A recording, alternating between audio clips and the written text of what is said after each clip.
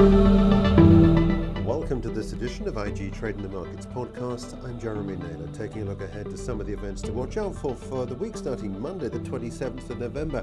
It's a relatively quiet week, although we'll be targeting Thursday, I think, for most of the likely volatility in the markets because we've got a ton of economic data, got some earnings to follow, and also that postponed OPEC meeting. More on that in just a minute. But let's begin with the first trading day of the week, Monday, November the 27th. We start the European markets with a look ahead to the UK CBI Distributive Trades Survey for the month of November, an insight into some of what's going on in distributive trades around the UK. And then there's the US new home sales for the month of October. It's technically speaking Cyber Monday, but Cyber Monday these days has really been absorbed into this long weekend where people traditionally kick off their shopping season, and we've seen a lot of online sales already occur as we see the shopping season get into gear for the Christmas and New Year period up and coming in the month or so ahead.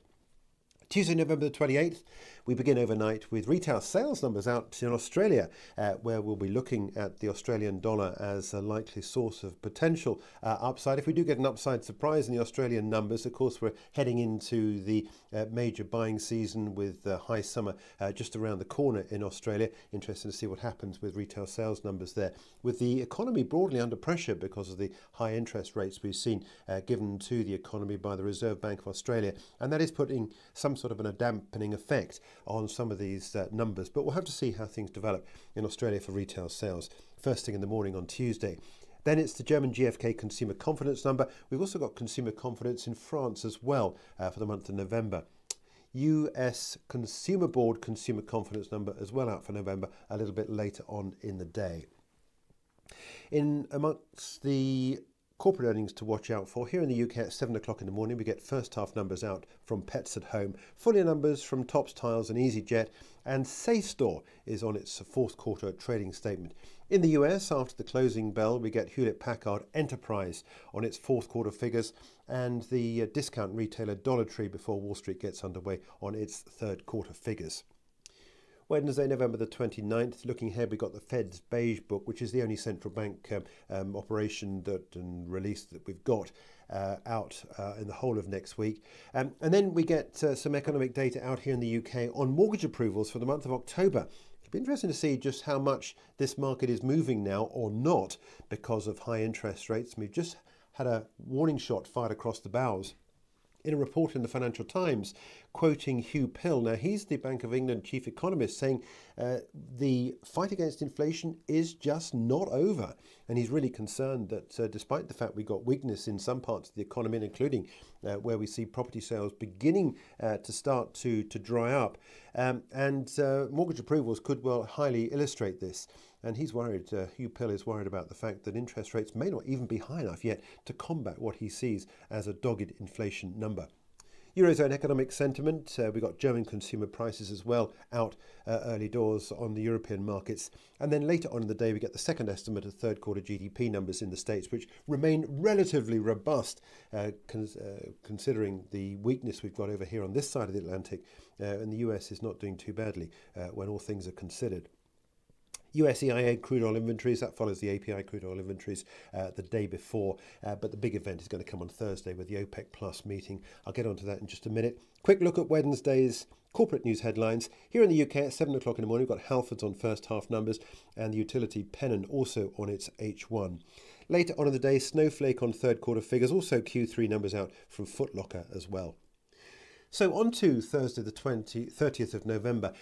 Japanese industrial production starts us off in the early part of the trading day for the month of October. We'll also get retail sales as well for October in Japan. And as well overnight, the manufacturing PMI data out from China on the NBS numbers. Later on in the day, German retail sales, French consumer prices out for the month of November, and also the final look at third quarter GDP numbers out in France. German unemployment, Eurozone consumer prices as well. And here in the UK, the UK Nationwide House Price Index out for November. Now, we think it could be Thursday, but it may also be Friday. So we'll have to see just what the Nationwide says a couple of days before this. But broadly speaking, we'll be looking to see whether or not we've got that reinforcement of the fact that despite the fact that it's we're finding it difficult to find more people to buy houses. There just aren't enough houses on the market, which is keeping house prices up. And it'll be house prices that will be the focus of the UK nationwide release. Canadian third quarter GDP at 1:30 in the afternoon UK time. US core PCE, I think, for the major swing point of the day so far as the US is concerned. This is for the month of October. Also get US personal income and spending and the weekly jobless claims as well, along with Chicago PMI data and US pending home sales. And we have corporate news out in the UK with Dr. Martens, the footwear company, on first half numbers, and the fashion house Mulberry also on interims. Remy Cointreau, another one on first half numbers as well before the European markets get underway. And then later on in the day, Dell Technologies, Kroger and Salesforce all on third quarter figures. But I think one of the big events today is going to be the OPEC Plus ministerial meeting. This has been postponed from the weekend of the 25th, 26th. The reason why we got the postponement is because the markets are speculating that there's not enough being done amongst those that are in the group to come through with some sort of an agreement. Because they haven't got the agreement, they're postponing the meeting release to Thursday. And I think the risk is here that we could well end up seeing either the constant situation with the existing market restrictions on supply. We've seen something like around about a 5% drop in supplies over the last year on OPEC Plus producers. And if we get a continuation of that, we could well see further lows for the price of oil. Watching Brent, which is the major OPEC benchmark.